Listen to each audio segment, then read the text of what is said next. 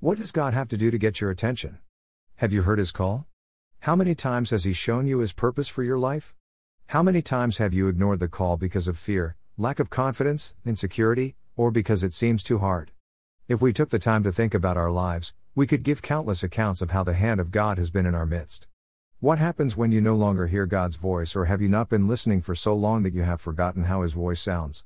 What happens when life knocks you down? When disappointment catches you? When your heart is betrayed? When your life goals are not met? In times of trouble, do you fall into the false idea that God has deserted you? Do you allow yourself to become angry and bitter? Do you stay in a state of angst and disillusionment?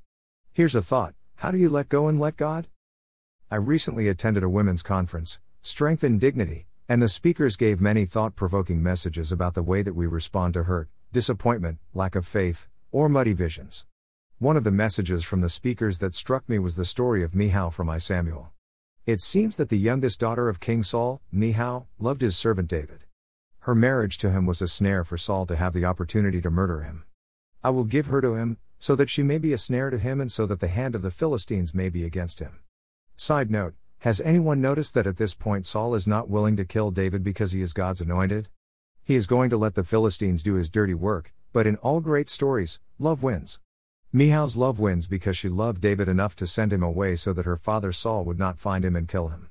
If you don't run for your life tonight, tomorrow you'll be killed.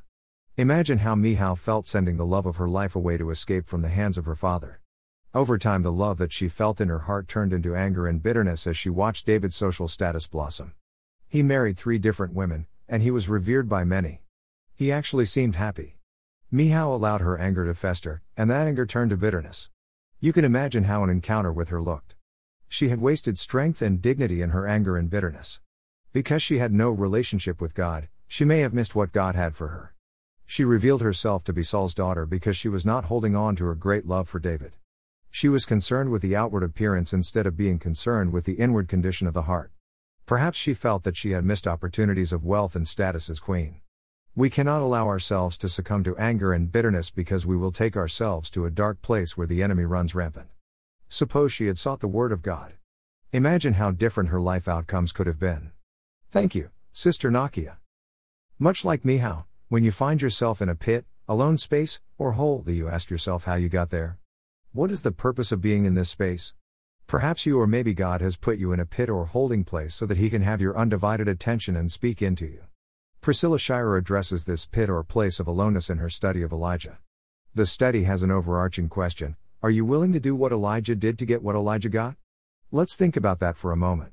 Are you willing to do what Elijah did to get what Elijah got? In 1 Kings 17, 2-5, the Lord gives Elijah a directive: leave here, turn eastward and hide in the Kerith ravine, east of Jordan. You will drink from the brook, and I have directed the ravens to supply you with food there. So he did what the Lord had told him. Have you recognized what Elijah did? He obeyed. Think about your life when you find yourself in a pit questioning why and how. Have you stopped to listen to God, or have you allowed obstacles like life and busyness to keep you from hearing?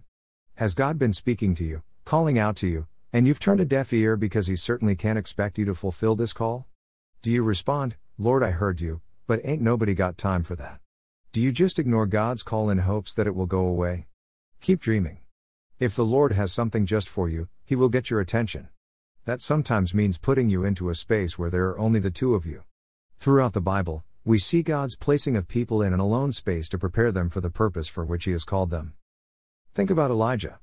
God sent him away in a drought to prepare him to be the voice that spoke against sinful leaders.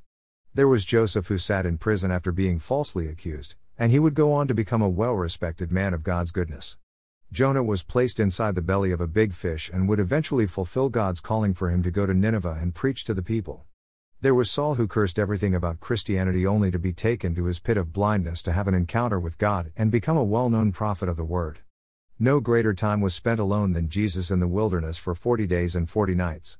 All of these men had to be placed alone to commune with God, to hear His voice, to receive instruction for the calling on their lives. Have you heard from God? Where is your place to commune with Him? Are you willing to let go of some things in order to be obedient to His call? And will you answer, yes? As one of my friends so gladly reminds me, you can run, but you can't hide. We can pretend that God has not called us to fulfill His plan. We can give in to fear, insecurity, and sheer reluctance. Or we can just obey and walk in faith. What does God have to do to get your attention?